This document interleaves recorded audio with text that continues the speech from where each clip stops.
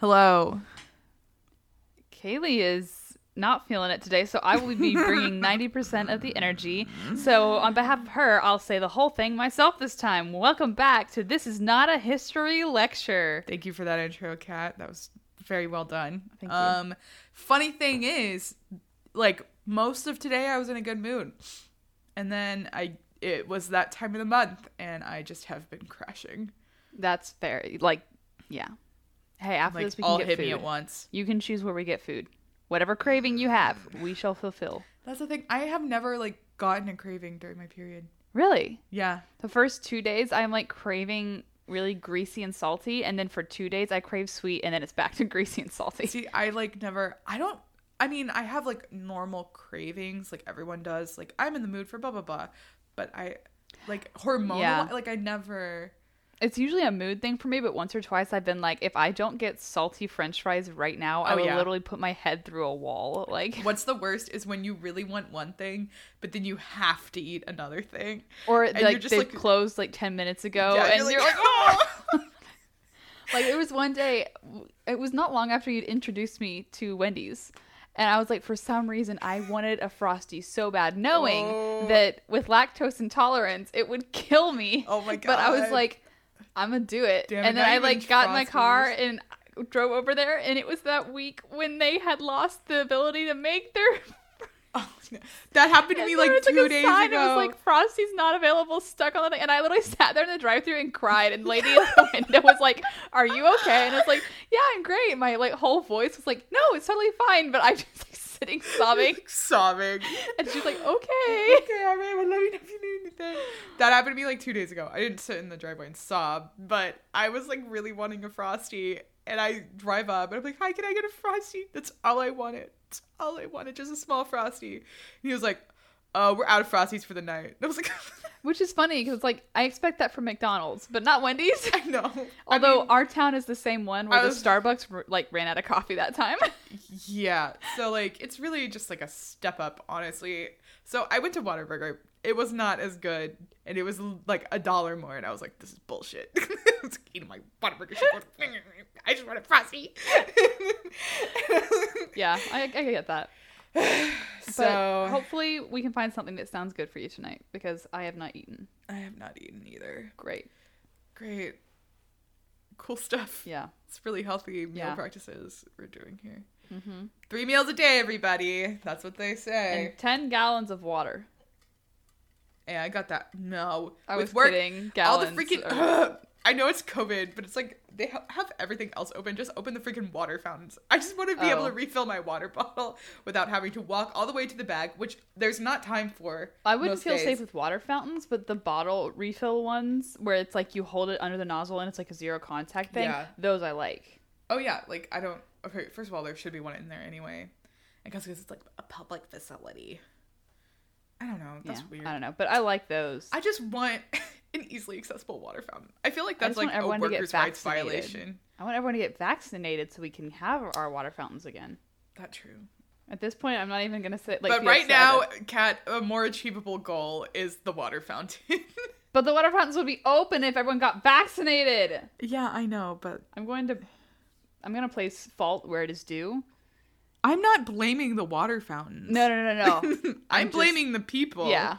I just am specifically mad about the water fountains right now. That's fair. I see you were drawing when I walked in. I had this dream the other day.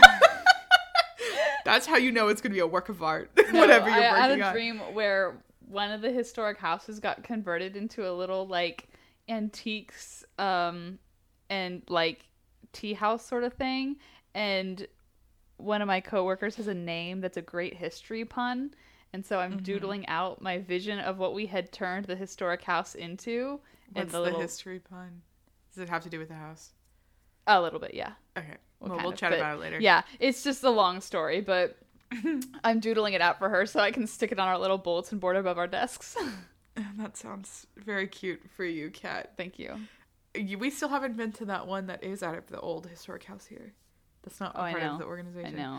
I've been, but it's also run by a pair of old people who just literally open it whenever they feel like Which it. is also iconic. It's like finding Which, like, one of okay, those yeah, sub shops do that. where it's like not only open from like 9 to like 12:30 and then from like 1:30 to 2:45 or something weird. Like, what's happening?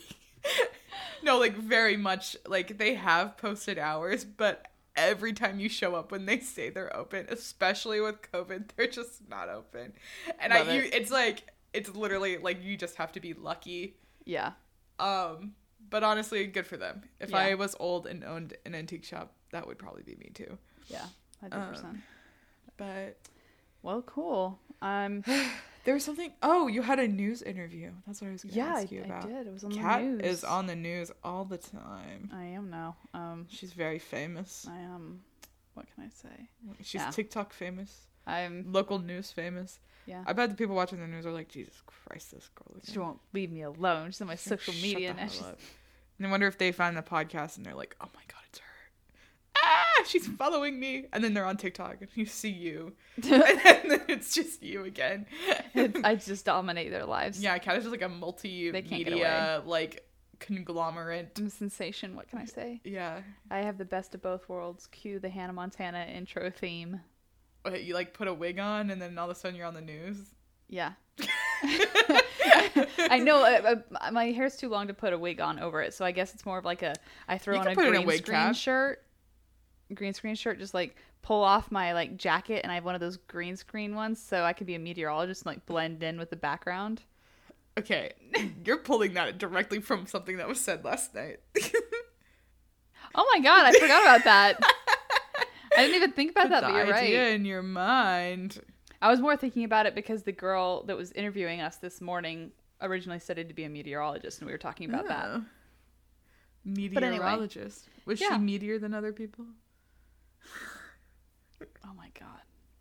That was No, bad. she wasn't because That she was was- just studying to be. She wasn't actually a meteor. She wasn't actually a meteor. Anyway, maybe this is a sign that we should just start already. We're just gonna give Kaylee a sec to just chill. I'm having a great time. I'm glad for you. I'm just making sure that you have your recuperation time that you need. I just want to say one thing to all of our lovely listeners out there. Mm-hmm. Don't work for minimum wage at a children's museum. That's what I have to say. And this is also where we happily and willfully talk about the fact that a lot of museum internships are unpaid, which forces a certain demographic to be unable to take those Yep. internships, and therefore often Yes, it comes ma'am. with a lack of diversity within museums, and it is a systemic issue that needs to be remedied. And museums and nonprofits, no matter how much money they have, shouldn't be trying to force people to do work for what they're like shouldn't be For free. underpaying. Yes. Underpaying or for free. yeah. That is quite literally labor theft. Mm-hmm. And we are looking directly at you, the Smithsonian Institute. Oh damn! She called them out. Actually, yeah, it's the big ones who can I'll get take on away the with it. Smithsonian. Yeah. Well, because the name, they attach their name to it, and Uh-huh. people, it's so prestigious that people will Will take do them, it. knowing that once it's on the resume, it'll Mm-hmm. look good, which isn't fair because your work is still your work. You Yep. need to be able to survive on the work you're Absolutely. doing, Absolutely. which is why minimum wage needs a raise. I just, like, there's so many thoughts I have. I'm tired of needing to do every freaking job that none of the full-time staff members want to do at the museum, having to do all of them, and being paid literally the lowest amount possible. Yeah, Doing the shit that no one else wants to do. yeah. And I'm tired of being told by Exhibit that we need to watch the freaking dinosaur.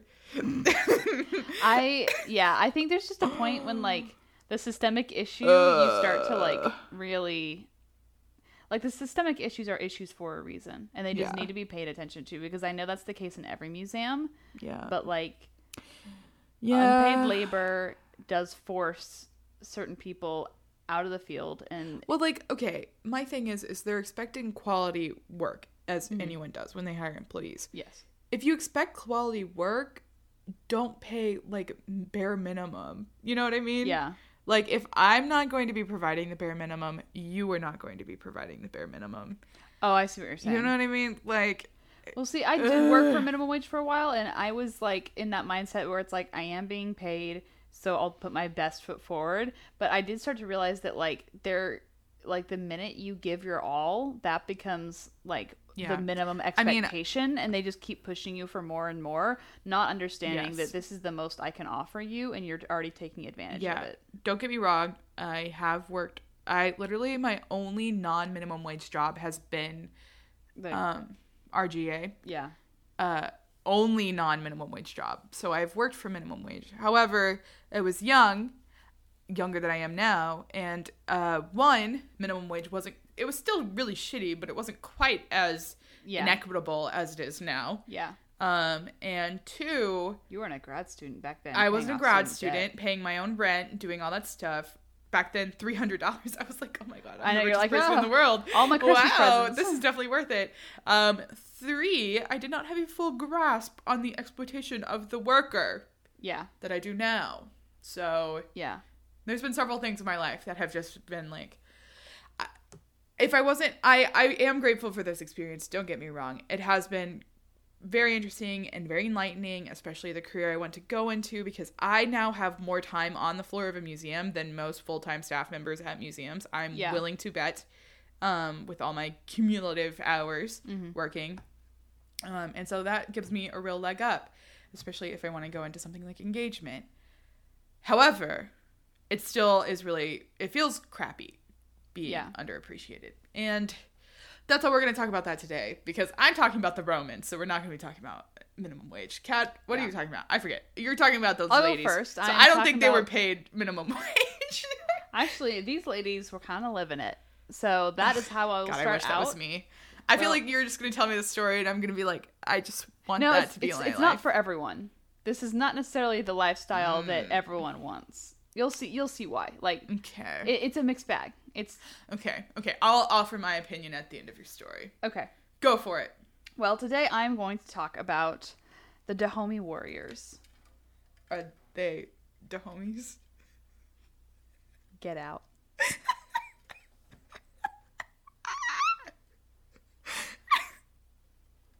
I've been saving that one.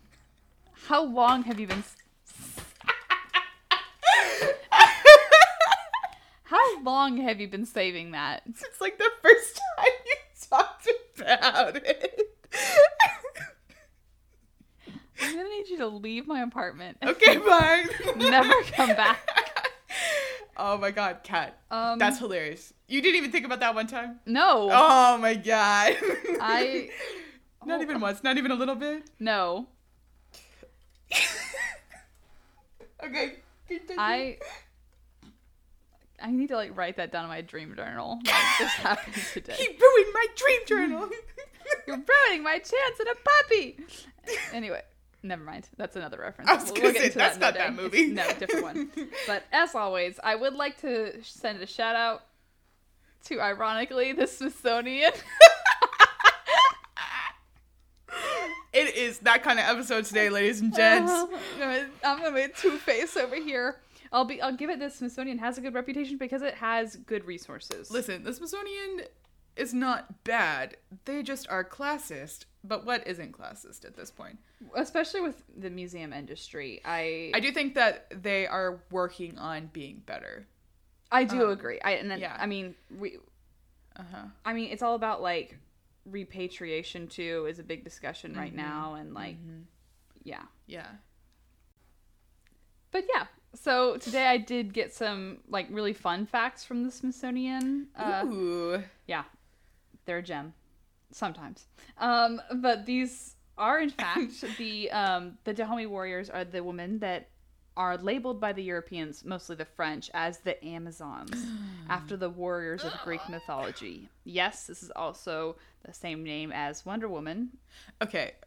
It's also the same name as the Amazonians in Futurama. I've actually never seen Futurama. I love Futurama. Literally. I know you do. I feel like I've seen the show because you talk about it a lot. Yeah, no, but there's a whole... They come back several times, but they're the Amazonians. I'm pretty sure that's what they're called. But... I mean, in Greek mythology, the Amazons were just the powerful warrior. Yeah. So it makes sense that Yeah. like the name falls to Wonder Woman Yeah. and the Amazons of Yeah, it's Planet just Hero. the Amazonian episode's like one of the most iconic of Futurama, and they like whatever. I don't need to talk about it. You continue. Gotcha. If you've seen Futurama, you know what I'm talking about. So I learned about them the first time in an African history class, and I remember seeing how excited my professor was when the Black Panther film came out, and she Nice. realized that the Dora Milaje is like based around the concept of the Is she the Dahomey bald Warriors. one? It's the whole women's force. Okay, all of them. With the, like, the red- warriors. Yeah. Okay, The ones yeah. that carry their the spear and everything. Gotcha. Like I just do also want to acknowledge that talking about this feels a little weird in a way, and mostly because we've talked before about how like stereotypes of people of color are often very like harmful to perpetuate and not always true, and a lot of African history is preserved by oral tradition, and a lot of what we have documented earliest is European experiences with the Dahomey. Okay. So a lot of it is like from that Eurocentric lens. Okay. Yeah. And it's hard to tell what is exaggerated, what is demonized, what is like just their view of a quote kind of uncivilized people.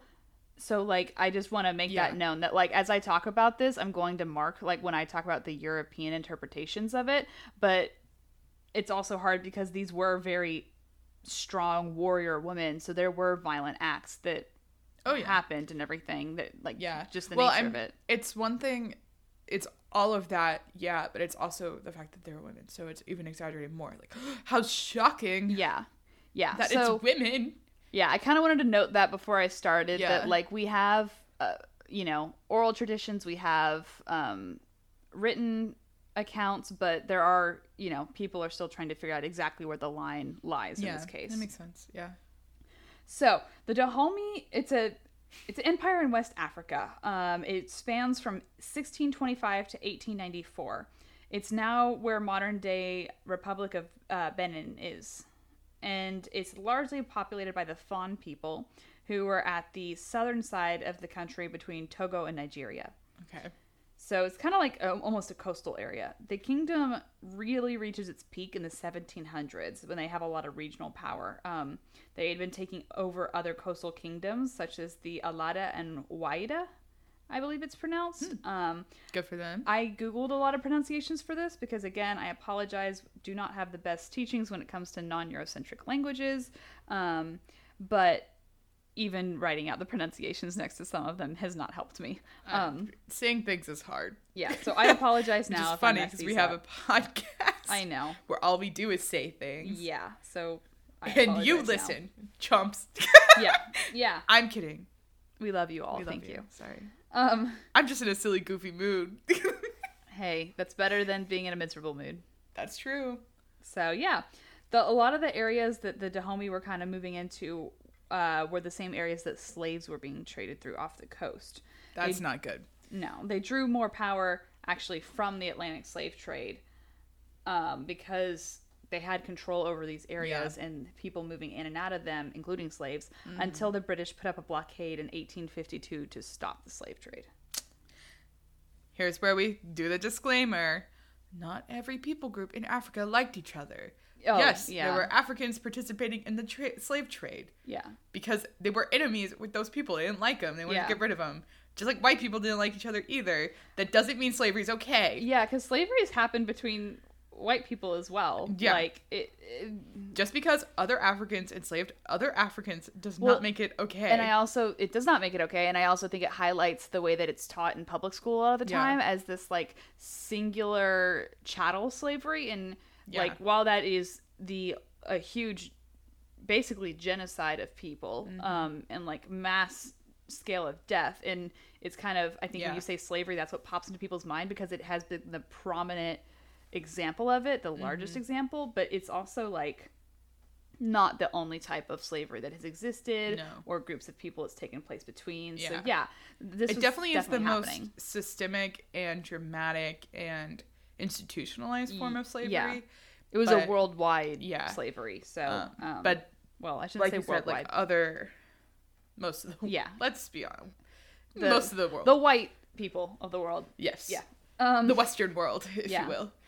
So the proper term I saw was the Agoji warrior woman. I saw that one first, but I also saw them referred to as the Mino, which means our mothers in the Fawn language, or Ahoshi, which means the king's wives.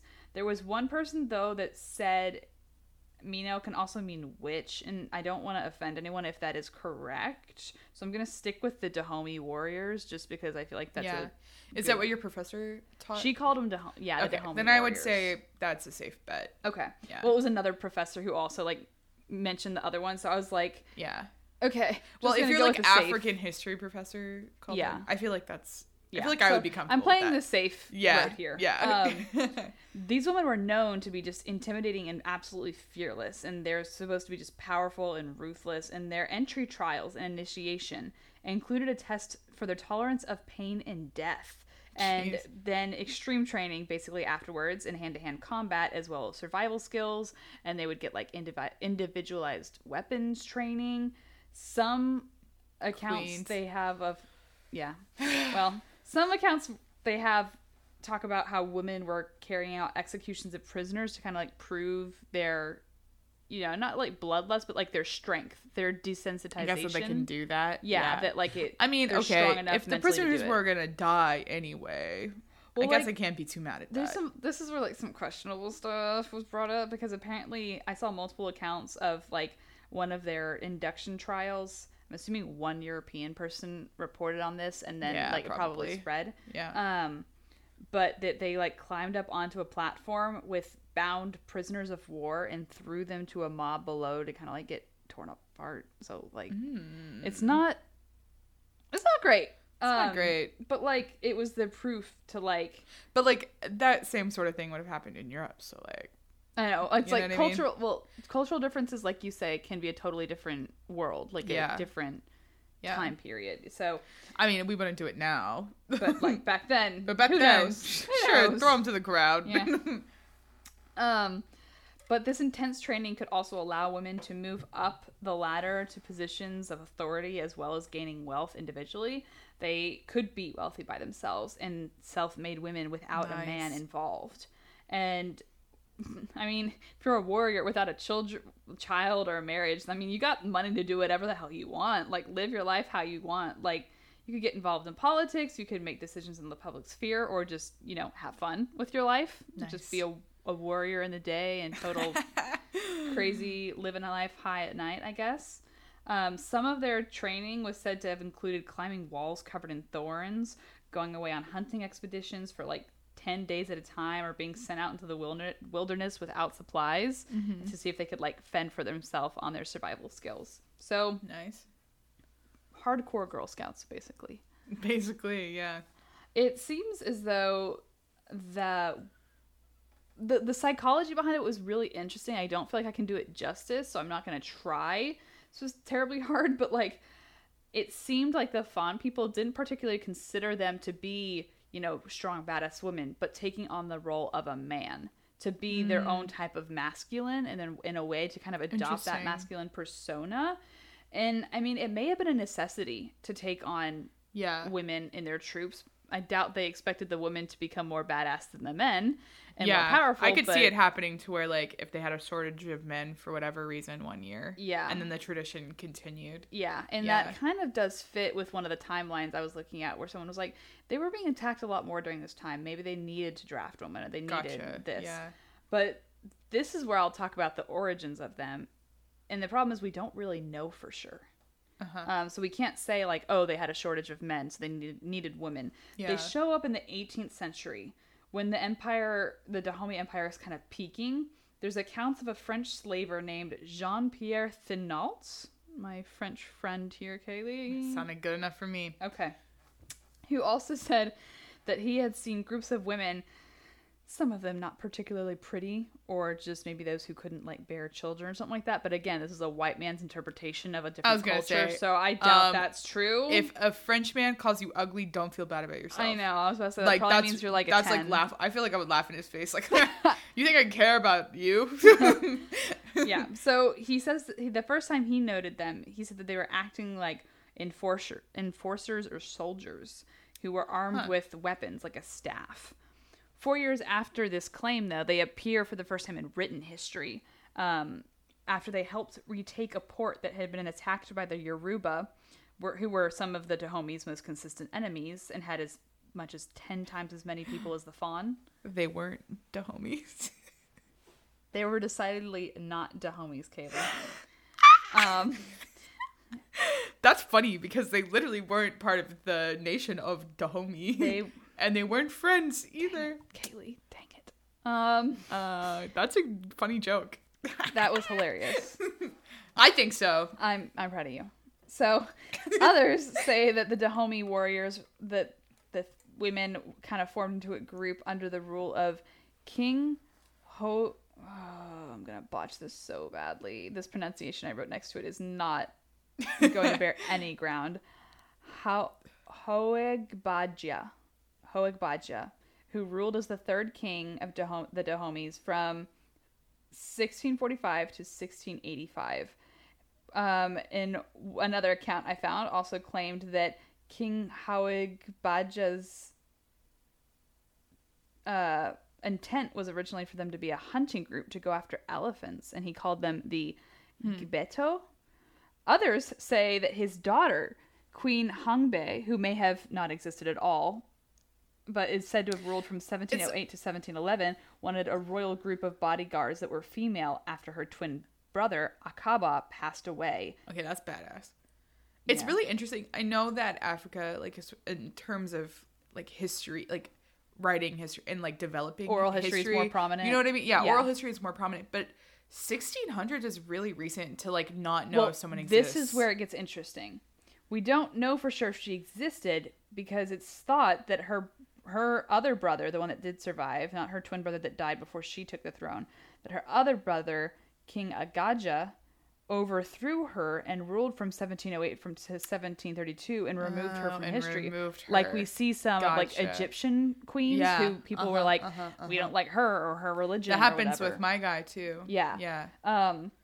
So it's one of those things like she very well could have existed, and there are people who still claim to be like her.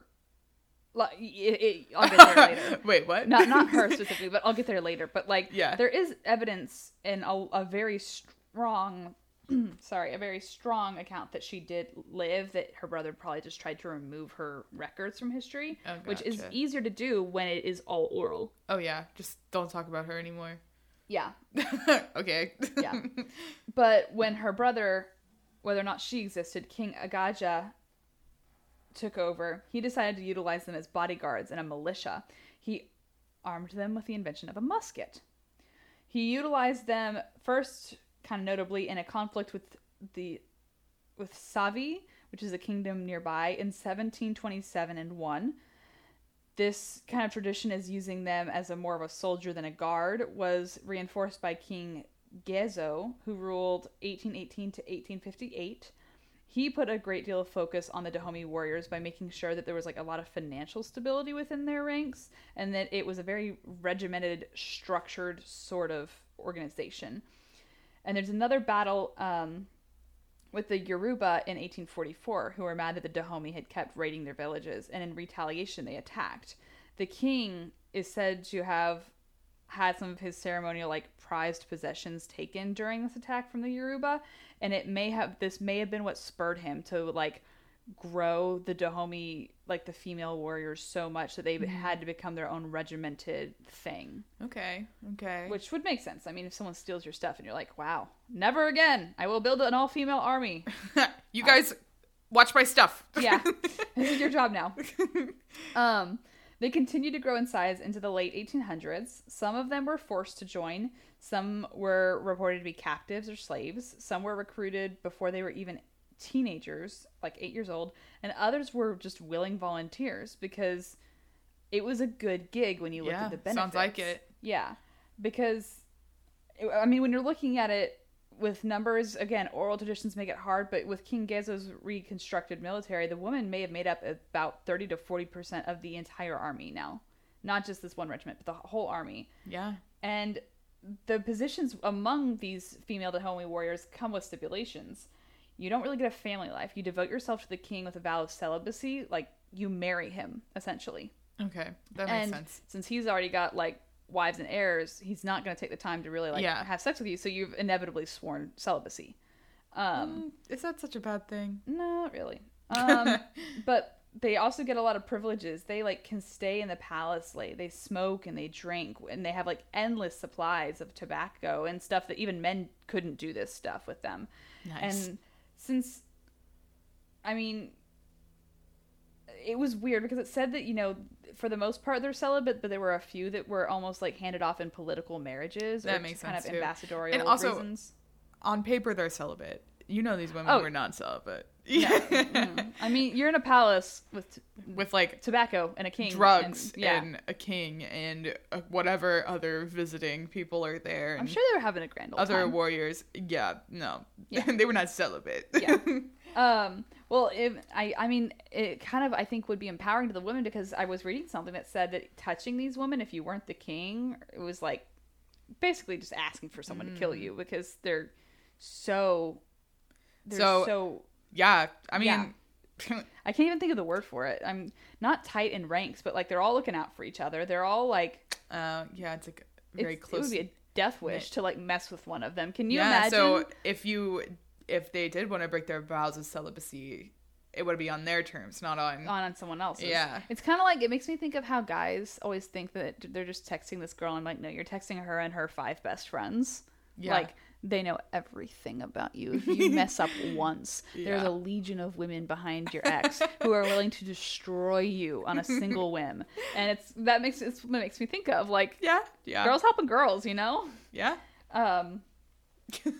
But they were very ceremonially respected as well throughout the community, and they had this great reverence around them. There was an account that said, there's an author of a study named Stanley Alpern who wrote, quote, "When Amazons walked out of the palace, they were preceded by a slave girl carrying a bell. The sound told every male to get out of their path, retire a certain distance, and look the other way." Unquote. Amen, sister. Girl, get it. Like, oh my god, get the hell out of my way. Okay, that's kind of awesome. I know. They were said to have their own slaves too. But not awesome. Not awesome. But yeah. They had this very sacred code, and it was the exchange for this relative life of luxury is that if you're going to be a soldier, you're going to be completely committed to this cause. You either win and conquer or you die, and it's a matter of honor, and this code of honor for them lasts until the end of the Dahomey Empire.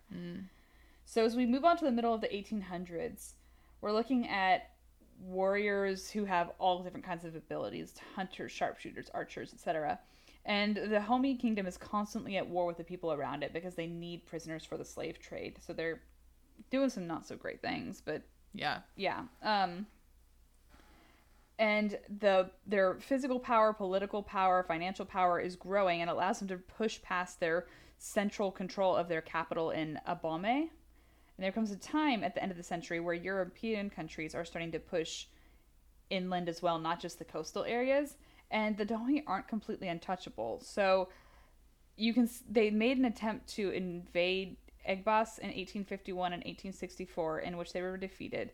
And that doesn't necessarily damage their reputation. And there are multiple accounts of Europeans coming in with their missionary colonizing ways, and then being still, with knowing these losses, are absolutely freaking terrified of these women. Yeah. They have no idea. Their accounts are like, we didn't know that women could be so bloodthirsty. I mean, they were probably coming in like, it's just a bunch of girls down there. And then they're like, oh, and then they actually see them, they're like, oh. Yeah.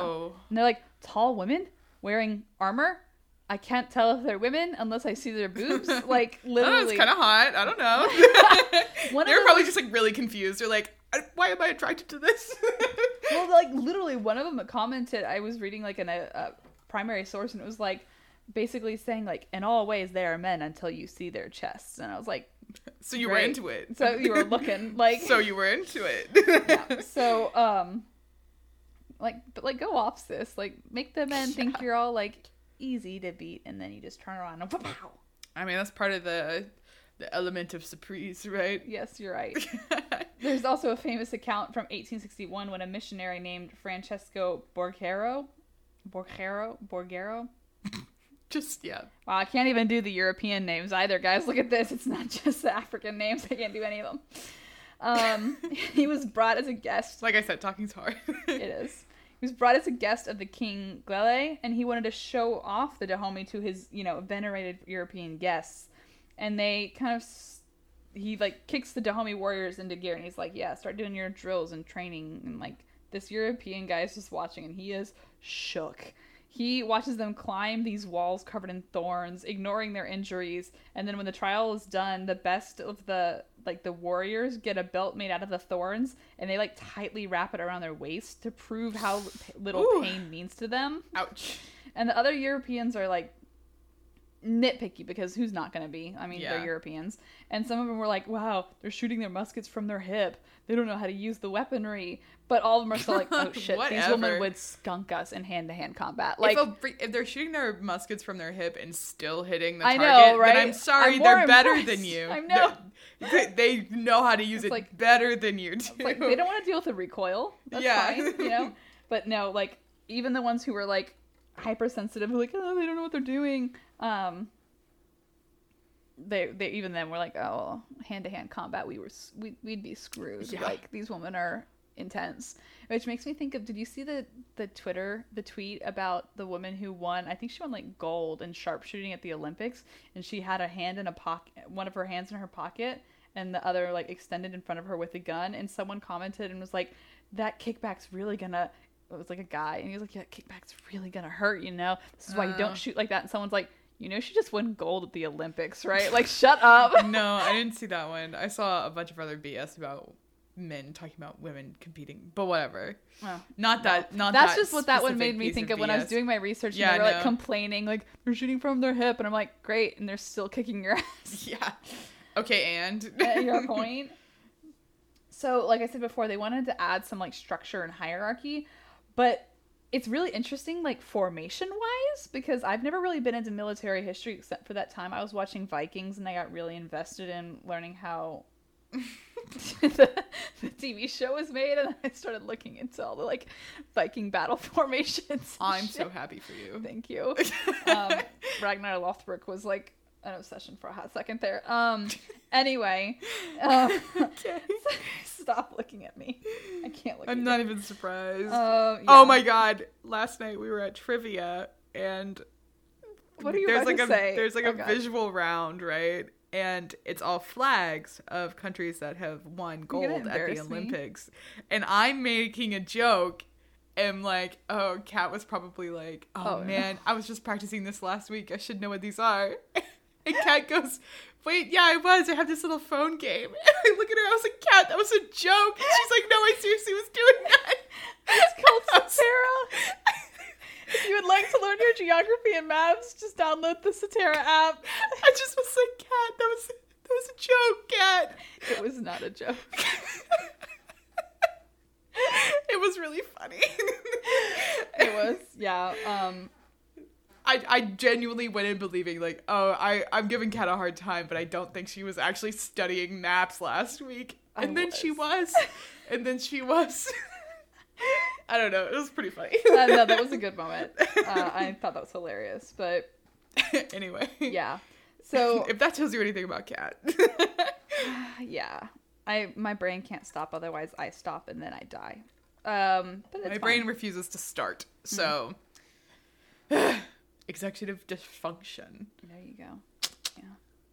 Anyway, so yes, the structure that they used were kind of based. It was described in wings, so I'll kind of describe it. But the center wing is sort of like the elite and best of the best, and it's called the Fonti, and they are the ones that would directly flank the king under separate female commanders. And there's also like left and right wings to kind of flank them, and each of them has different subgroups. So all of these are made up of what would be a huntress, which is called Gibetto, originally the elephant huntresses. You could be a riflewoman, gulohento, to head training. Well, like you were really good at like hand-to-hand combat as well as carrying a long rifle and a small sword. They had Dutch rifles as well as like I think what was described as a Winchester type rifle from what I was looking at.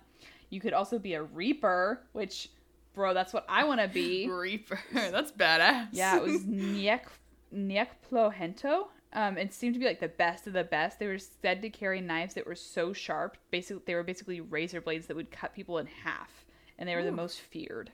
Or you could be an archer, Gohento, who were your classic sort of like bow and arrow, Katniss style. But unlike Katniss, they really went for it, and they had hooked and poisoned arrows, the type that killed you painfully, even if you didn't hit any major organs, because of the poison, poison and getting stuck in your organs, so you can't really like push or pull that back out without it being extremely painful. And these ladies were not known to miss their targets, let's just say that. So the Dahomey have also gotten the hang of artillery, like older versions of iron guns and even some modern German guns that had been sold to them through the other Europeans, which creates the final category, the gunners, or the Agbalya. So all over, just complete badasses, organized, efficient, just terrifying. And then we have the Franco-Dahomean War.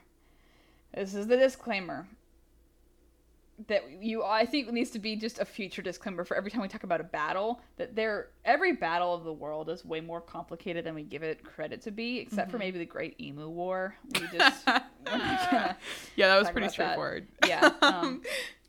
They still lost. We lost to the emos. It's emos. The emos. We lost to the emos. Panic at the What Disco's happened? not We dead. lost to the emos. Cat. My Chemical Romance is actually just bidding its time. Biting its time. There we go. I literally can't talk today. Anyway. Words are pretty hard. Yeah. That's what they say. Yeah.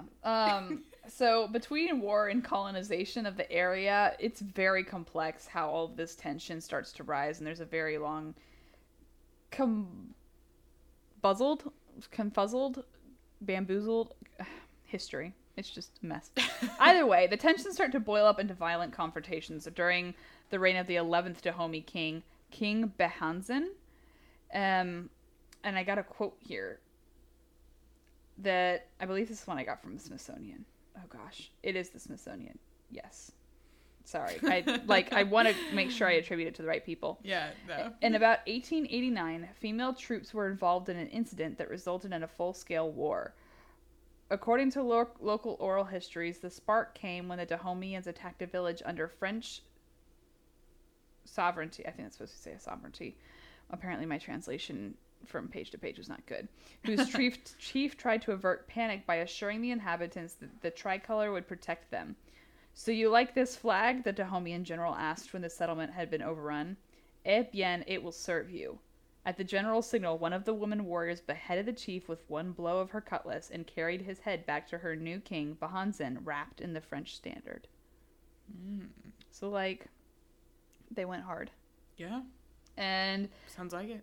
That pisses a lot of people off and engages the French in the First War, where many of the Agoji Dahomey women go into battle with the military forces. And it's said that some of the Frenchmen were so scared of firing on these women because they were like, if we kill that one, her besties next to her are immediately going to murder us in retaliation. They were so scared. Reputation in hand-to-hand combat can only do so much, though, when you're facing military technology in numbers like the French had, and a lot of the Dahomey women were gunned down. Yeah. And during the Second Franco-Dahomean War, even more violent and ruthless than the first, the women were told to go after the French soldiers, which they did, which is an extremely unfair balance, because it's not really an honorable fight for the French.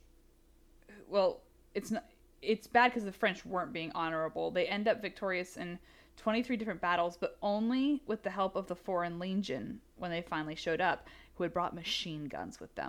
I was going to say, you can be the most badass warriors in the freaking world. Someone shows up with guns.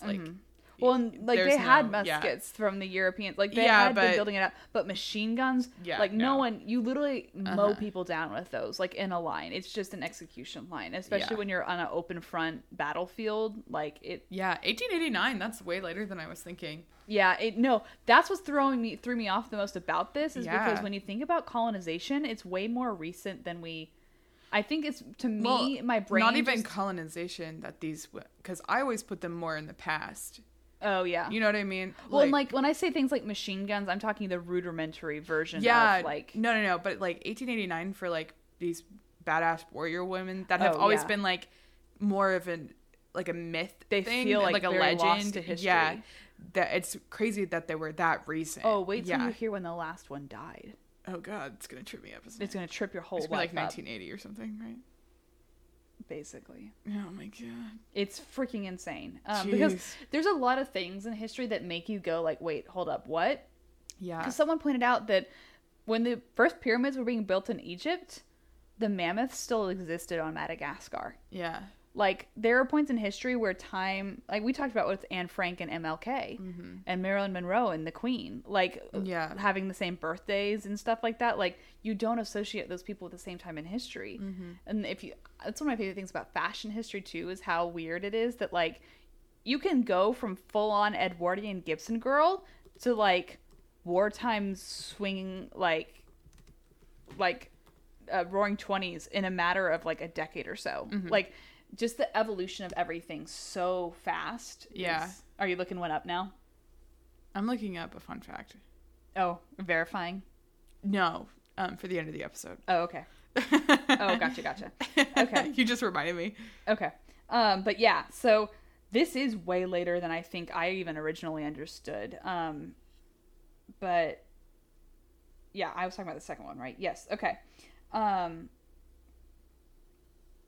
This ended, okay, so yeah, with the Foreign Legion showing up and bringing like this early rudimentary kind of version of a machine gun, they just didn't have a chance. So Yeah. it ended the Dahomean kingdom, and the French ended up taking hold of it to turn it into a French protectorate.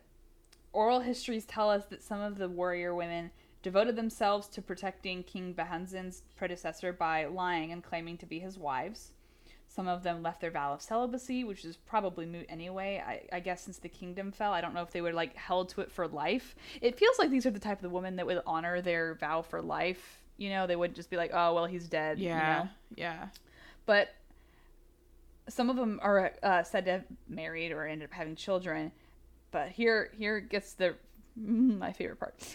There are stories that some played themselves off as Dahomean women who were on their way to the stockades and allowed themselves to be seduced by French soldiers who would promptly find themselves asleep with their throats cut by their own bayonets in their bed.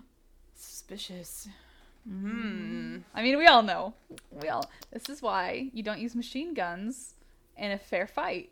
Hey, You that's might one end up thing murdered that women after. have a leg up. They can seduce those people, then I all's fair in love and more. I've always wondered, like, back All's fair. then, when men, like, because I don't want to discredit all men right now, but, like, back You then, when, fair. I'm trying to think of, like, how ridiculously, not pompous, but, like, oblivious these men had to be like, yes, we just killed all of them, It's and they're this- totally gonna want to sleep with me.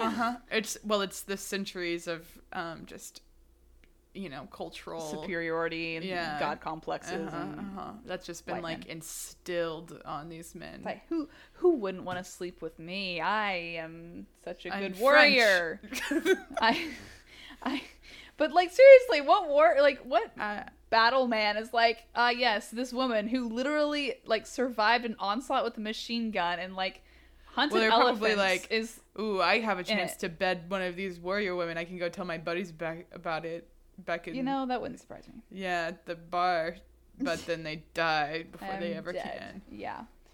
So it brings up the question that colonization, the concept, doesn't cloud it and informs the situation, but I always kind of wonder if I feel like this is more of a genocidal act because it was a Yeah. battle for land and these were warriors. They were not civilians. But the fact that they were kind of intentionally like wiping out this population is very genocidal. But then again, I mean, those kind of go hand in hand. Yeah, colonization and genocide. Yeah. So it's this weird overlap of like they were soldiers, so it's like killing them isn't necessarily about getting rid of their culture. It's more about winning against your opponent. But then again, the way they did it, I bet it was more intentionally done with the group of women than like any other armed forces. Yeah, because they're such an affront to like to their concept, to their foundational ideas of like of male superiority. Yeah. That's a good point. I didn't think about that one. It's definitely indicative of the larger context and a larger issue there. Yeah. But the French still, which is an asshole move, were like, they were still so brave. They still met us with such fervor. Like, it feels almost condescending to be that way. No, but, it does. It's said that by the later part of the 19th century, at least 6,000 to 15,000, somewhere between there, were dead out of just the Dahomey female warriors. And that there was that many? Yeah, there was a lot. Wow, okay. And that, like, well, that was, like, the cumulative... Cumulative... Is that the... Yeah. Cumulative. Number. And that out on the field, there was probably between 1,500 and 2,000. Wow. But only... Well, I was thinking maybe, like, a couple hundred. No, this is, it's a lot. Ranks. Okay, This is, like... That's why they literally had, like rank and file, like in their organization they had to, otherwise it wouldn't have had structure. But and again, for it to be so recent, like, I know, why don't we talk like that's I know why we don't talk about it, because it's African history and no one ever talks about African history. But like, that's insane. I know, for 1889. I know, like, at this point, guys, we had like, I'm trying to like put it in an American Eurocentric context, like 1889 we had like, I don't know, it's the freaking Gilded Age. People were like, Upton Sinclair was about to write. Yeah. Like, electricity is becoming bigger now. Like, like we have electricity. Taylorism, factories, industrial revolutions. Teddy Roosevelt's about to be president. Like this is turn way of more the recent century. Than I think people think. Yeah. We have motor cars now. Like, that's crazy. Mm-hmm. Jeez. It is. Yeah. But out of the 1,500 or 2,000 or so that went out into the field, only 50 were fit to fight anymore after it was over. It was that decimating. Oh.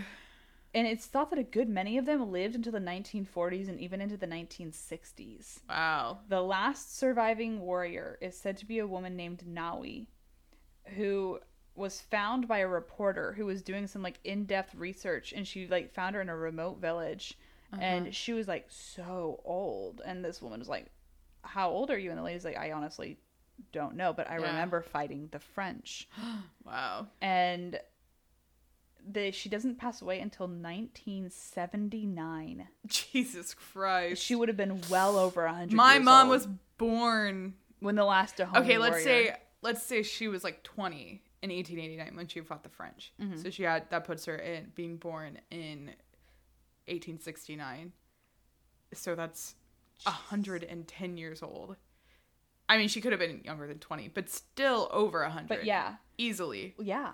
Because she was not 10 but no, that you're right, because like, so I don't want to out my dad on this, but like he and I were watching 13th, and there was a lot of stuff that we were pausing every 10 minutes to discuss, because like we just couldn't watch that. And my dad would not watch 13th, so my dad found it super educational, and like he was really enjoying it. My dad would be like, "This is liberal bullshit." Well, we got to the section on Ruby Bridges, and my dad was like shocked at the way his own timeline aligned with Ruby Bridges. He's like, this happened when I was, and I was like, yeah. And he knew, like, sometimes we just don't consider those things to be in our lifetime. But my parents were like, what year was this? My dad was 10 when she died. Yeah. Like, or no, my dad was more than 10. My dad was like 13 when this woman died. My mom and my dad were like 4 and 5, something like that. That's crazy. Yeah, it's insane. But yeah, she was said to be well over 100 years old, and she was cognizant. She was like, no, I fought against the French. Wow. So I think that's incredibly badass. And I want to say that they weren't the only women involved in warfare, and I don't want to discredit the other women of the world that have been involved in warfare. Yeah. There are, and if you look in the regions, especially in Africa, if you dig close enough, there's other groups of warriors and female warriors that have a outstanding and valiant history. There's common others, such as the female guards of King Mongkut from Siam, who is believed to have at least 400 of them. It said he kind of had them as a ceremonial group, though, and never really sent them out to war. But I don't know if it was because he was sentimental about them or because they were women or what. But then there's also like Nzinga of Matamba, who was a highly skilled warrior queen from Angola, who was known to like drink the blood of her sacrificial victims. Wow. And she like kept a large harem of men. Nice. And they are still reverse harem queen. I know, right? But like the Dahomey, as we understand them now, are, I mean, and who knows, maybe there's others buried and lost in history. The odds are that with oral traditions, we've lost some that were probably around before this. Yeah. But these Dahomey female warriors are still attributed to being the only frontline female soldiers in modern history. Wow. And there was this fascinating article I was reading, and I didn't get the like exact years and everything down, but like a lot of them assume that if the Dahomey women were really created under Queen Hongbe as her guards and everything, and there is a ceremonial role that is still being passed down as the Queen Hongbe, and like there is still a woman who holds that title and has descendants of the Dahomey with her, like that work at her will and stuff. It is so fascinating. That is really interesting. I thought it was just like the coolest thing to see that like the legacy still lives. No, that is really cool. Yeah. So that's really interesting. Do you want to turn the lamp on next to you? Because I know your apartment is weird. I don't know if like okay. Yeah. I was gonna ask it's after like you were pitch done. black. Yeah, I know. My apartment right I was now. like, because how Kat's apartment works, you have to like turn a switch on to like it's the turn switch things behind on. the couch. That's why I switched the outlet to under my chair. Oh, so it would be okay, on all the okay. time. Yeah, that you could turn it on whenever you actually wanted. Okay, that because I was like waiting, but it was getting really no, dark. it's like it was like pitch black and Yeah. after the sunset, and I'm like a very bright iPad in my face, and then I was like staring at you. Yeah. I was like getting blind from the. Yeah. Well, I said when you were done, I would offer my opinion on whether or not I would join. Mm-hmm. And if I was a woman in this country from 1600 to 1889, I would say yes. I think I would still join too. It wasn't quite like, we're just some badass bitches. Like there was some Oh, well, there were warriors. shitty stuff they had to deal with Yeah. too, so. Yeah. I mean, who didn't have to deal with shitty stuff True. in the 1800s? True. But yeah, Oh. that was really good. That was my really story. cool. Thank you. That was very interesting, Kat. Love it, and I love the representation that you still get to see in like Black Panther and all the different like that's really versions cool. and stuff. Again, why don't we talk about that more? Because European. I white. thought you were saying because you're a instead of you're. No, it's because Because me. of you. Me. In the words of Kelly Clarkson. Because of you. We make a lot of music references on this show. If this is your first time listening, we will eventually probably get sued. Probably. Kelly, please don't sue us. You were my first concert. Oh, was she really? Yeah. 7 Okay, years now old. she can't. She has to be nice She to can't. you She now. has to be nice to us. Well, that was really good, Kat. I guess it's my turn now. Thank you. Yes, go for it. I am ready. So, just some disclaimers. This does have some more mature themes, so viewer discretion is advised. If you want to end it on violent women and badassery, Violent women, feel free. feel free. Now I'm going to talk about a violent man. So, I'm ready. yeah. So I am talking about the infamous Roman Emperor Caligula, which is very difficult to say. Okay, not gonna lie. When I was younger, I thought that Caligula was a woman. Caligula. It could And be a that woman's name. she was a, like, I don't know why, but I had this idea that she was like a really badass like sex worker who ended up like owning an empire for some reason. Yeah, I don't know. I don't know why where thought it that came either. from, but like I'm really interested because a few years ago when I realized that Caligula is not who I thought they were, I was like, oh. So now I know nothing. Yeah. I'm going into this So- completely fresh. Let me tell you, it's a wild ride, and a lot of it doesn't have a timeline. So I'm gonna get to the stuff that does have a timeline. So Caligula was born Gaius Caesar on August 31st in the year 12. Which is just funny to say. I don't know why, but the term The year 12? Anything under 100 is just hilarious. I like, wow. Yeah. Wow. It's like calling a baby by like 19 months or like 18 months instead of saying a year and a half. People are like, my baby's 18 months. And I'm like, no, he's a year and a half. I give people a break until 18 months. They can say 18 months. Anything after 18 months, okay, I'm that's like, fair. that's because weird. I guess developmentally a lot's happening month by month. But okay, after 18 months is a lot less to say than a year and a half. Okay, that's true. Yeah. That's true. So the 18 months but people okay. who are like, my baby's 36 months. No, he's not. Ew. That's 3. That's he's 3 years old. Yeah. Okay. So yes, back to the year 12. Sorry. Year 12. I detract. He was the third son of the renowned and beloved Roman Emperor Germanicus and his wife Agrippina, which I think that's how you said that. I don't know. Growing up with Rome's top general for a dad, Caligula was around war and war culture his entire life.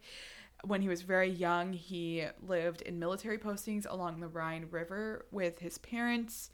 And this is where he earned his nickname Caligula, because that's just a nickname. He was born Gaius. And he earned this nickname when he was young because for like the fancy military stuff, they would dress him up in like a little military costume. Oh my god. And like the miniature version of like the military. So Caligula means little boot. Or like little boots. Really? Yeah, because he would be like 2 or like 3 years old running around in like the mini version. That's I so just cute. like that's really cute. Okay, so, I know like, some people get like really like they get cute vibes from babies, but for me it's when I see baby gloves and baby shoes. I love when I see like adult things, not just baby shoes, because if they're like cutesy or whatever, I'm like, okay, whatever. That's like obviously a child's shoe. But when I see like a pair of old school Vans like shrunk down, oh yeah, to like or like a pair of like a Mittens? child wearing like Doc Martens. Oh yeah, I'm like, that is the cutest thing I've ever seen. Okay. Also, what really gets me is baby glasses, because I'm like, oh my god, yes, the little baby glasses, and they get so like cute. hooked on the back by like a little yeah, cord. they had their little cord. I saw 2 children today wearing baby glasses. Hell yes, it was amazing. I love it. Yes. So yeah, so he just got this nickname when he was like really young, and it just stuck with him for his whole life. Following the death of his father, when he was either 5 or 7, I saw so many years for when his dad died. It's okay. I saw like 20 different origins of the Dahomey warriors. Yeah. So I was like, some of this we have to remember that Yeah. history can be lost. Yes. Yeah, so his dad died sometime between when he was either 5 years old or 7 years old. He was young, but he did get to like know him for a few years. That's good. So after his father died, the family fell out of favor with the Emperor Tiberius following accusations from a political rival who had always been jealous of Germanicus' place in the spotlight. This political rival was a man by the name of Sejanus, who accused the family of treason, fearing that the eldest sons would be a threat to his power. He convinced Tiberius the emperor to have them all exiled, where they lived until they passed away. I believe the mom was marooned on an island where she starved to death. Oh my gosh. Yeah, one of the brothers was executed and the other one committed suicide. So, like, not a great time. Like, we were not off to a great start. Was like... No, that's too morbid of a question. Never mind. Okay. I'm not gonna even ask. I was gonna ask if it was, like, ceremonial suicide. Like, if he was, like, given an option, like, you have to... I don't know. There's a lot of like speculating with the story. Oh, okay. Well, I wasn't sure because I always find it really interesting when cultures are like the honorable, like because a lot of cultures see suicide as not honorable, but a lot of people saw it as the honorable solution to being like this guy might have seen it as the honorable way out, like his own personal, like it's less torturous than whatever they're gonna do to me. Or maybe he saw them execute his brother and he's like, I don't want to do that. I'm just gonna go ahead. Maybe he's like, I know I'm gonna die anyway. Might as well be on my own terms. You know. Okay. I was curious. So, luckily or unluckily, however you paint it, Caligula was saved from this fate, being because he was so young, and he was his grandmother was able to convince Tiberius to stop him from sending him to prison or to exile, and so he lived with his grandmother for several years, basically until he was a young adult.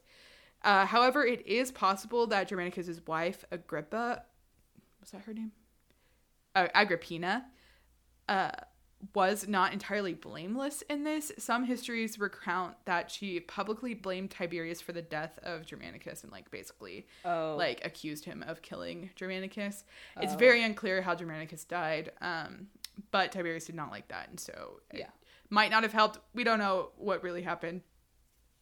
So unfortunately, though, during his time with his grandmother, this is when Caligula's infamous rumors of incest began, and it is said that he had relations with his sister Drusilla. He had 3 sisters. Ew. Yeah, and apparently when they were hanging out with their grandma, being taken care of by grandma, him and his sister, I don't know. Oh, jeez. However, this is unconfirmed, and apparently it only shows up in one source.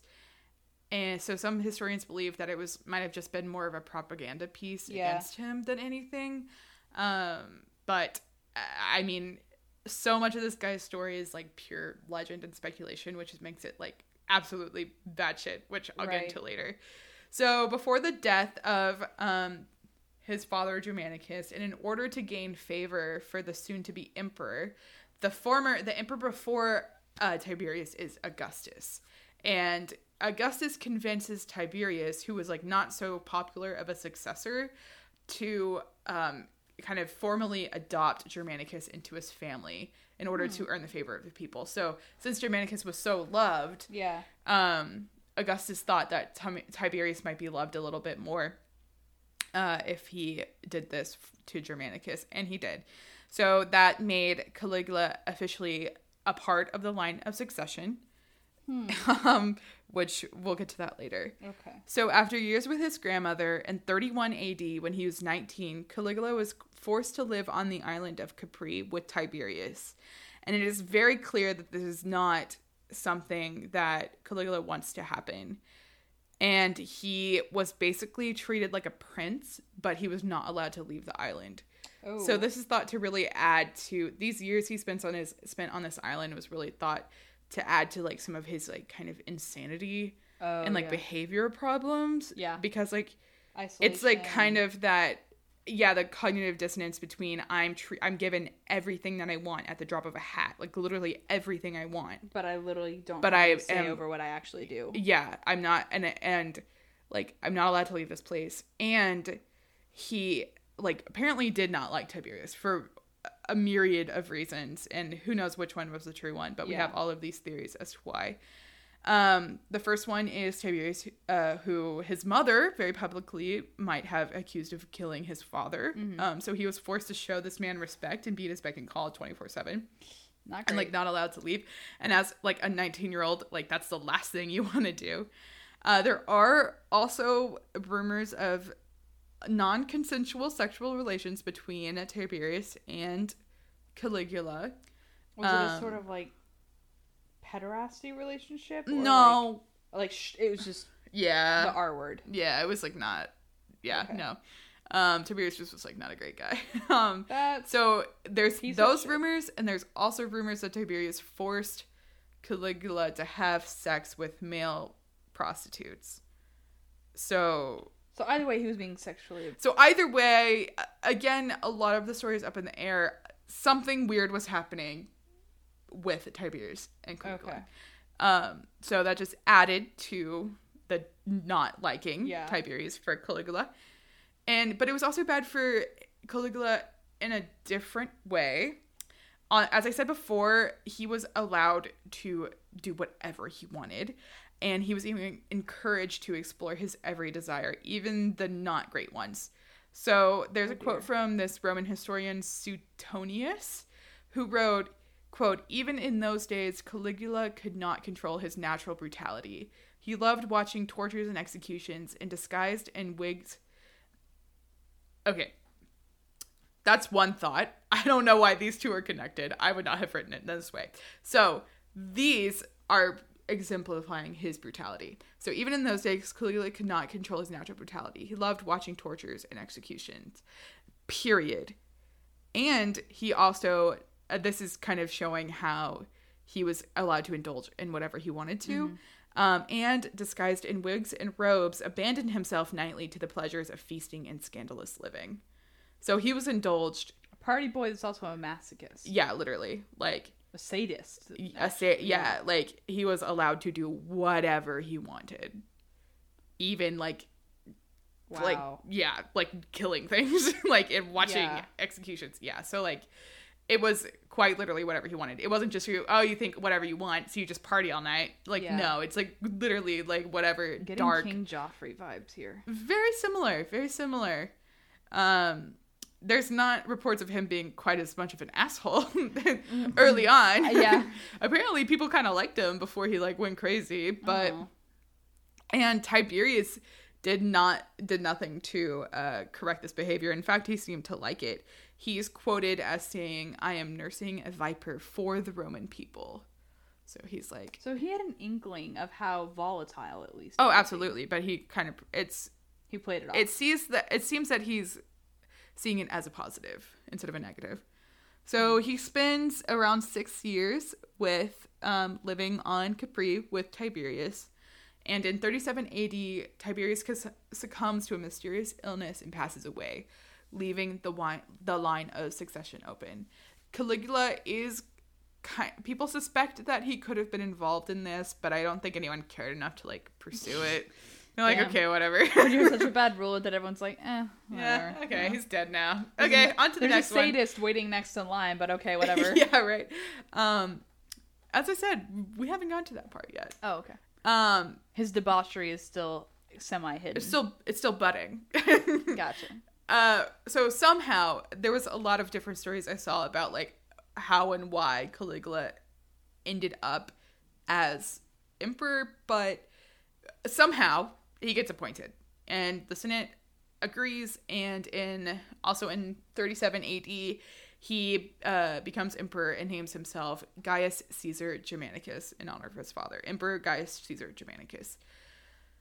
However, how sweet if I didn't know he was going to turn out to be a raging, right? Like literally crazy, yeah. man. However, even though like I don't know how exactly he got to the position, I do think that no one knew exactly how crazy he was going to be. I mean, there's like a I certain think line this that really if he had caught crossed- people off guard. Yeah.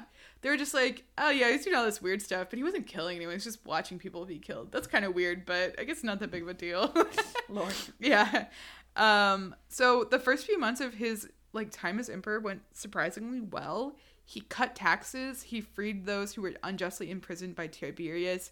He made sure to increase the amount of public sporting events such as gladiator matches, boxing events, plays, and chariot races. He was a patron to the arts.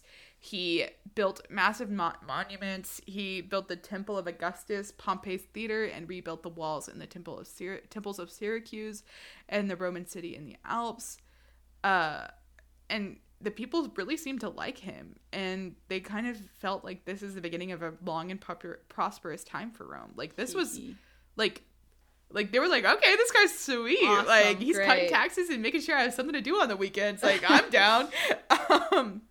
However, Bum, 6 bum, to bum. 7 months into his rule, Caligula would fall very ill.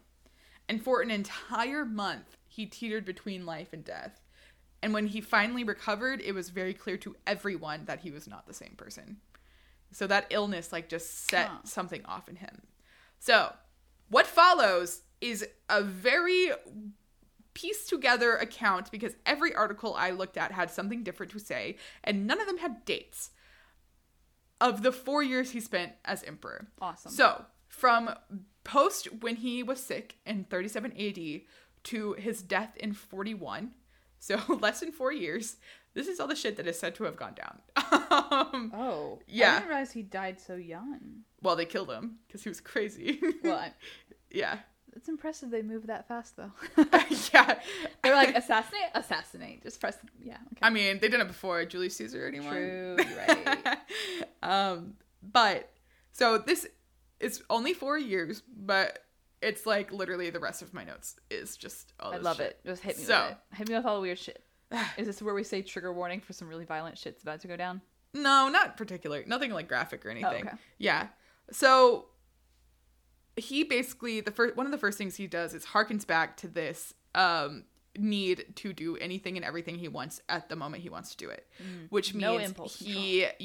He wastes money on luxury, indulging, having parties, throwing orgies, like very much that side of like pleasure and like Wall Street boy. partaking. Yeah. Yeah. He also let me not get ahead of myself. These notes, like I said, because I had to piece them No, yeah. together for many I've had a articles, couple before where I was like, Yeah. I literally, that's a couple times I've had to have you pause Yeah, recording no, you're because good. I'm like, I lost track of where the hell I am. Yeah. So he was like indulging back in this part of his life, but he's also apparently at the same time suffering from intense headaches and would often wander the halls of the palace at night, apparently often addressed as a woman. Not that that's like a bad thing, and it's definitely not like a bad thing that he does, but it's interesting. To me, it's just like, it makes me wonder what he was sick with that made him suddenly Yeah. become so violent, and then It's like a changed his very personality. I so know, much. and like historians have tried to figure it out, and like they can't. It's like, I think the best I saw is that they think the fever just got so bad and was so prolonged that it like altered his how his brain worked, Yeah, which can happen. Yeah, I mean, high fever will wreck you. So if you're past 105 if you ever get near 105, Yeah. like you need to go to the hospital. And for like a solid month, like that's crazy. That's bad. Yeah. So he also reportedly became more paranoid, and to kind of combat all of his spending, he raised taxes, and which we will see all the reasons why he needed to raise taxes, and he also instated new taxes, very unpopular taxes on stuff that didn't matter. As I said earlier, he did what he wanted, and that included ending human life. It is said that he had his cousin and his adopted son killed after they displeased him, just kind of on a whim. Whoa. And when his grandmother told him that was bullshit, she also died shortly after. Uh-oh. Yep. Don't like that. He apparently cleared the courts of anyone who seemed to be loyal still to Tiberius, and this included one of his own wives. He was quoted as saying, "Remember that I have the right to do anything to anybody." Uh-oh. The incest rumors continued, this time including all three sisters. Oh, boy. He took way too much delight in watching those he ordered to be executed die. He would apparently bring, if he ordered, let's say, a dad to be executed, he would first kill the dad's children, making the father watch, and then kill the father. Oh, boy. Yeah, so like not good. Any way you slice it, not good. And when there were people who he had executed, he would often treat these as kind of like a sporting match, and he would call out obscene things from the sidelines and kind of just like joke around and like laugh, kind of like a guy watching a football game. Yeah. He also, in addition to the children thing, he would just force the loved ones of those to be executed, watch the person being executed, and that was part of the fun for him. He was reported to have whispered into lovers' ears about killing them during the act. There's a story about him sacrificing a bull, and he's sacrificing a bull, as emperors do in 37 or whatever AD. Yeah. He walks up to like the sacrificial pulpit or whatever, and standing there is the bull, the priest, and the priest's assistant who is holding the bull. Caligula takes the hammer, and he's supposed to like smash the bull, and instead he just full on kills the assistant. Oh. Like, yeah. Oh. Just full on murders this guy. Oh, okay. Yeah. Like, Something's not okay. yeah, no. Because he was balding, apparently whenever he would see a man with a thick head of hair, he would have him pulled out of the crowd and like scalped. Yeah. At public events in the heat of summer, he would intentionally deny shade or water to those performing all day long. Just like needlessly cruel. It's Joffrey. Yeah. But not War of Roses Joffrey. It's like... Yeah. He apparently ordered himself a giant statue. He ordered a giant statue of himself to be placed in the Great Temple in Jerusalem, and deeply offended all of the Jews, because that's like elevating himself to God status and targeting the Jews. he also, this was not all domestic stuff. He also, was an emperor and he had access to Rome's military, so he's going to do some weird shit with it. He organized a massive army and went to Gaul and Germany, and nothing really happened up there. They lost some battles. And then, instead of just like pulling out, it's like they're not in war right now. He's just doing whatever he wants. He decides that he's going to finally be the one to conquer Britain. They can't do it. So when they don't do it, he orders his men to line up on the beach and collect seashells. Wait, is this not what I think it? No, okay. It's not. Is that the punishment? No, like he's just like collect these seashells. We're gonna. I thought you were gonna say that he like made them all line up and then took like a firing squad to them. I was literally over here cringing. Oh my god, Kat! I could see that processing in her brain. She was so ready for it to be something awful. No, like this guy obviously was like very violent and like but senseless. But like he just was also like crazy. He was just like crazy, like. So the punishment was literally just seashells? And I thought you were gonna say he murdered his entire army. No, and there was like that thing that Romans used to do where they would kill like every 10th man. And he like threatened to do that, but apparently his like military was like, no, we're not doing that. And he was like, okay, just pick up some seashells. Like, I guess I shouldn't mess with the people who are actually carrying it's like a term for it, but it's like every now and then like it's like a culling of the army or something. So every 10th man they would have executed for whatever reason. And it wasn't a thing that started with him. But instead I was just really ready for the worst. And Kaylee was just like, no, it's just seashells. No, they're just like, he's just like, hey guys, like pick up these seashells. I like was literally writing these notes and I was like sitting there. I was like, could you imagine being bossed around by this like guy? And like you're all 19. The way in freaking Britain. Like,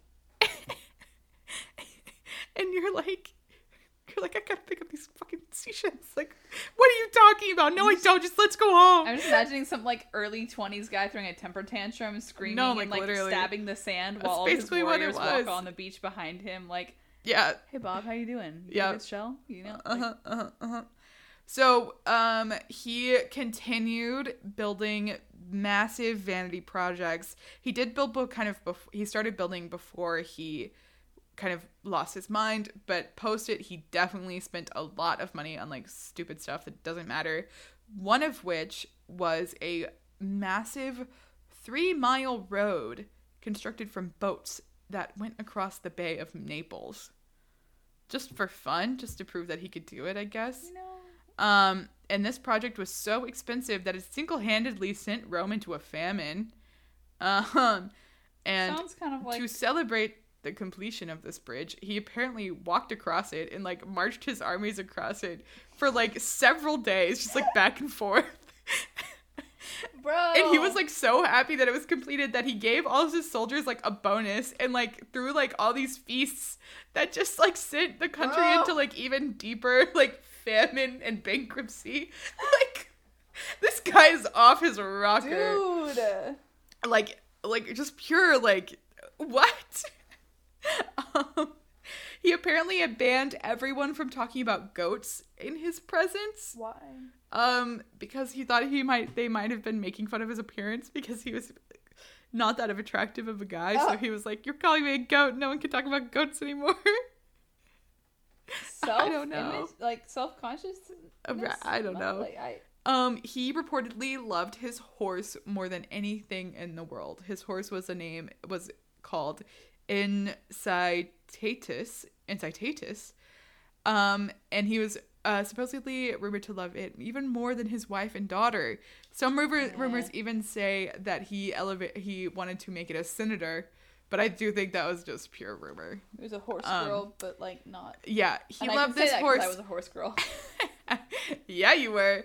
He loved his horse so much that he gave it its own house, complete with a marble stall, an ivory manger, and he also gave it a jewel-encrusted collar for his. It's a bit much. For his beloved horse. That's a bit much, guys. Incitatus. Apparently, he also built 2 pleasure barges, and this is where Emma doesn't let her mom get in the car because I'm talking about pleasure boats again. Yes. And these pleasure barges were basically cruise ships of the freaking zeroth first Zerth.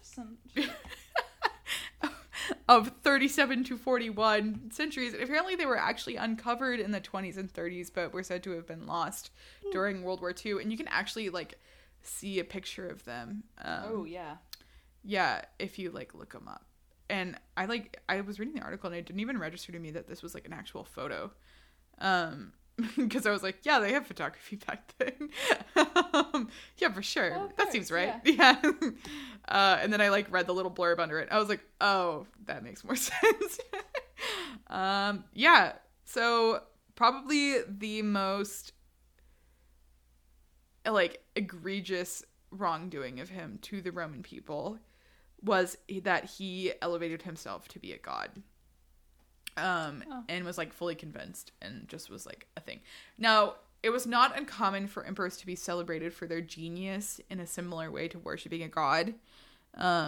So the Roman people would often worship the genius of an emperor, but not the emperor themselves. And Roman leaders could be and had been elevated to deity status, but always after their death. And we see that with Julius Caesar and Augustus, who are both raised to like immortal deity status post death. Not posthumously. I love that word. Posthumously. Not during their lives. And that was like very key. So this was blasphemy, basically. So he was said to have elevated himself to equal status to the gods, and he would speak to them as if they were on equal terms, very casual. Mm-hmm. He'd speak of them as if he knew them. Huh. He would dress up like them and like hang out. I'm a little confused on how that works, but okay. Yeah. And he also expressed desire to move the capital to Egypt, where the distinction between god and ruler was a little more blurred. Yeah. So I see that as a weird power play. Yeah, so he's like, no, I want people to address me as a god.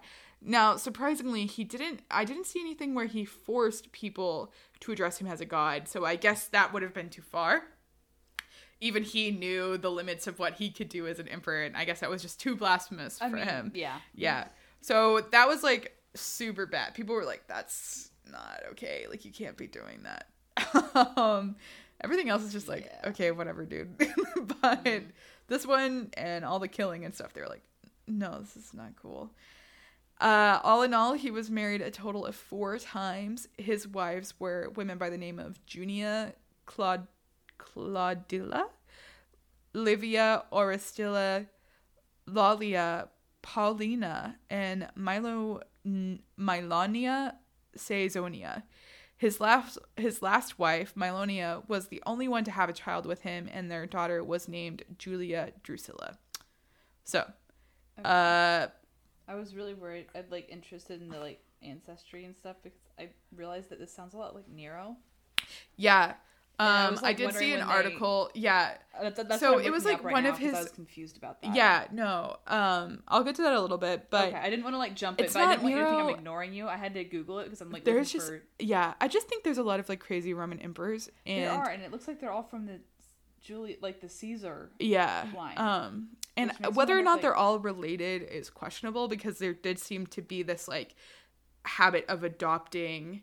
Yeah. Sons into like. Sons that are favorable in the country into like your family. So I don't know if they were all technically related, but they did have like a lineage. Well, and like the way you said that he adopted his father's name and stuff, like that makes a point about how easy it was to like the identities to get. I didn't want you to think I was ignoring you because I was you're good. Googling when Nero was around because it sounded so similar that I wanted to make sure I'm not like confusing. Yeah, people. No, this is not Nero. Nero is like a very he was emperor for longer, so he's a bit of a bigger problem. And I know this is kind of short, but I mean, the guy was only emperor for 4 years, so there's only so much crazy you can talk about. Yeah, I was gonna say it's probably better that he only lasted 4 years. Yeah. Oh, absolutely. So the list honestly goes on. There is legend after legend, and I'm sure that I only looked at a handful of sources. I'm sure if you look at different sources than I do, they're gonna tell you a bunch of other weird crap that he did. The problem is that historians still don't agree on whether or not the majority of this stuff happened. And I saw one source saying that like people, it would make sense because there's this one historian who wrote a book who was like, no, this guy is not crazy. Everyone else just hated him a lot. Yeah. And I'm like, okay, that's fair. But if it's just one guy saying that, I'm kind of like, not to say that it's not valid, but I'm still just like, okay, that doesn't mean that you're correct, sir. But his argument was that, well, people didn't like him and the Senate had him killed and wanted to defame his name after it. And he even goes so far as to say they would not have been calling him Caligula. They would have been calling him Emperor Gaius, which is correct. They would have been. And that history only knows him as Caligula now in efforts to kind of defame him and make fun of him by using his like childhood nickname. Right. Which is fair. That's a fair take. But my stance is that in every piece of fiction, there's a little bit of There's a little bit of the truth. And if this guy has the reputation of this guy being crazy has lasted this long, then he probably was at least a little bit crazy. Especially because we know kind of specifically like he had a definite change following his sickness. Yeah. So I'm kind of like something had to be there. Yeah. You know what I mean? Like it wasn't just they didn't just pull it out of their ass. I agree. So after less than 4 years at the helm of the Roman Empire, the Senate decides that it was time to do something about their little Caligula problem. And they soon formed a conspiracy to assassinate him. And this is a quote about this incident from an article called Caligula, the Embodiment of Cruelty, on Great Courses Daily. And I just copied and pasted it because they did a good job summarizing it and trying to like put it in my own words from this website would have just I know earlier when I was like reading my block quote, I was like, I usually don't read primary. You can read quote real easily, but non-primary, I was like, should I do it? And I was like, I can't explain this. Yeah, sometimes they just explain it better, or sometimes if you try to change it, it's just going to be confusing. Yep. So you just take it from their source. So it says, quote, among the leaders of the Senate, there were several officers of the Praetorian Guard. One of these was a tribune named Cassius Chaerea, whom Caligula had taken particular delight in humiliating. On January 24th, 41 AD, Caligula went to the theater to take part in the festivities associated with the Palatine Games. He sacrificed Paladin Games. It's an E on the end. Oh. Yeah, that's Palatine Games. Again, we're so sorry about our pronunciations, guys. It's Greek. Or it's not Greek. It's not Greek. It's Rome. No, it's Latin? Greek. Latin. Oh my god. I was like, they don't call it Romish. Honestly, it's a miracle I made it this far into the story, not having an error like that. It's one of those. Like, they don't call it Rome. You already made a disclaimer that you were having a rough day. That allows at least 3 strikes before we start laughing. But the first strike was the homies. You can't tell me that it wasn't funny. Leave me alone. Now they all know that I snort when I laugh. Only sometimes. Leave me to hide under this blanket. Anyway, it's Latin, which is usually like the pronunciation is pretty spot on. But like sometimes those consonants don't work from my English mouth. So Caligula went to the theater to take part in festivities associated with the Palatine Games. He sacrificed a flamingo, watched some performances, and then around 1:00 headed back to the palace for lunch. Chaerea and some other officers intercepted Caligula and fell upon him with their swords, stabbing him 30 times. That's why you don't piss off that one dude in the office. I was going to say, this sounds a lot like he went to the theater. I was like, oh no, we got another Abraham Lincoln on our hands. We know how this goes. We heard this story before. 30 times, but yeah, though. So that's intense. Yeah, I mean, it was a group of them, so I guess it wasn't like I bet each 30. of them were like, hey, I need a turn individually. Yeah, this guy Like, sucks. Can we like, all stab we him? all get a turn. We all get one stab for every slight that he gave us. The Senate was like super into those group stabbings. Yeah. One day we'll cover Julius Caesar. I don't want to do it. I don't want to do it either. This guy's a lot more interesting to me than Julius Caesar. Yeah. But yeah, that's short and sweet. And Caligula passed away. And That so made it sound so peaceful. He passed so away. following his death, the Senate kind of made moves to kind of erase him from the country. And they even apparently like tried to change the line of succession and tried to kill his whole family, which they got most of except for like a nephew or something. It was either an uncle or a nephew that was hiding in the curtains and they couldn't find him. And so since he was the only one Oh my left, God, he's that's like straight up Hamlet. It's inverted Hamlet. right? So he is the one that gets the throne after, and yeah, I don't think he did much of anything, but that is the story of It's Caligula. good to have an unproblematic one after you have a problematic one. So if you're gonna go down the Right? line of succession, just be Yeah, glad. it doesn't have to be good. Just doesn't have to be you bad. just have to not like kill people for fun or flamingos. What was he doing killing a I guess flamingo for a he was- sacrifice? I don't know. I mean, I mean, come it's on, the man. Roman gods who. Well, the Roman gods weren't as weird as the Greek gods, so I don't even know. I don't know. I just feel bad for that flamingo. Yeah, that sucks. Also, I've never considered flamingos being a part of the Roman Empire, but like I guess I don't even. Where are flamingos from? I don't know. Exactly. Where are flamingos from? Hold on. We're in deep now, guys. We gotta look it we up. have to know. This is a history podcast, but We have to offer you the best facts we can. will give you some nice nature facts. All flamingos are found in tropical and subtropical areas. That didn't help That me. didn't answer anything. Populations of Chilean flamingos are found in central Peru.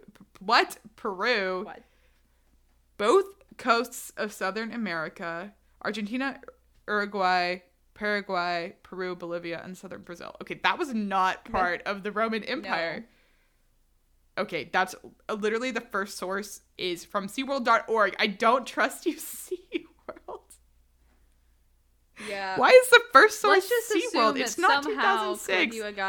Caligula got hold of a flamingo. Okay, that's just literally a whole article about where flamingos from. I did not know it was that complicated. That's probably why we don't know. That's probably why we don't. We don't know. understand. Okay, well, that's some reading material for you after the end of the show. Yeah.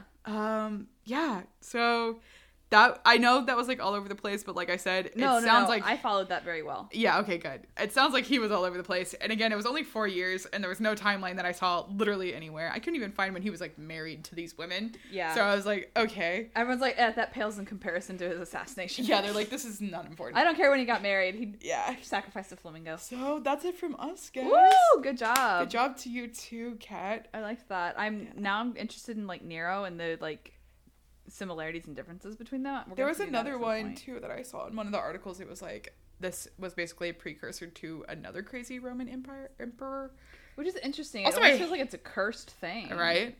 Also, I really hate writing the word emperor because every single time I switch the O and the E, every single time. Oh, emperor. Yeah. Yeah. Yeah. Emperor. I hate it so emperor. much. Yeah. I can see it. I always have to. It's okay. Anyway, I know what you meant. well, thanks for sticking around. Yeah. Hopefully, this has been a coherent episode. I don't know. I feel like it was coherent, even though I was in a state, Yeah. just And in a silly, goofy mood.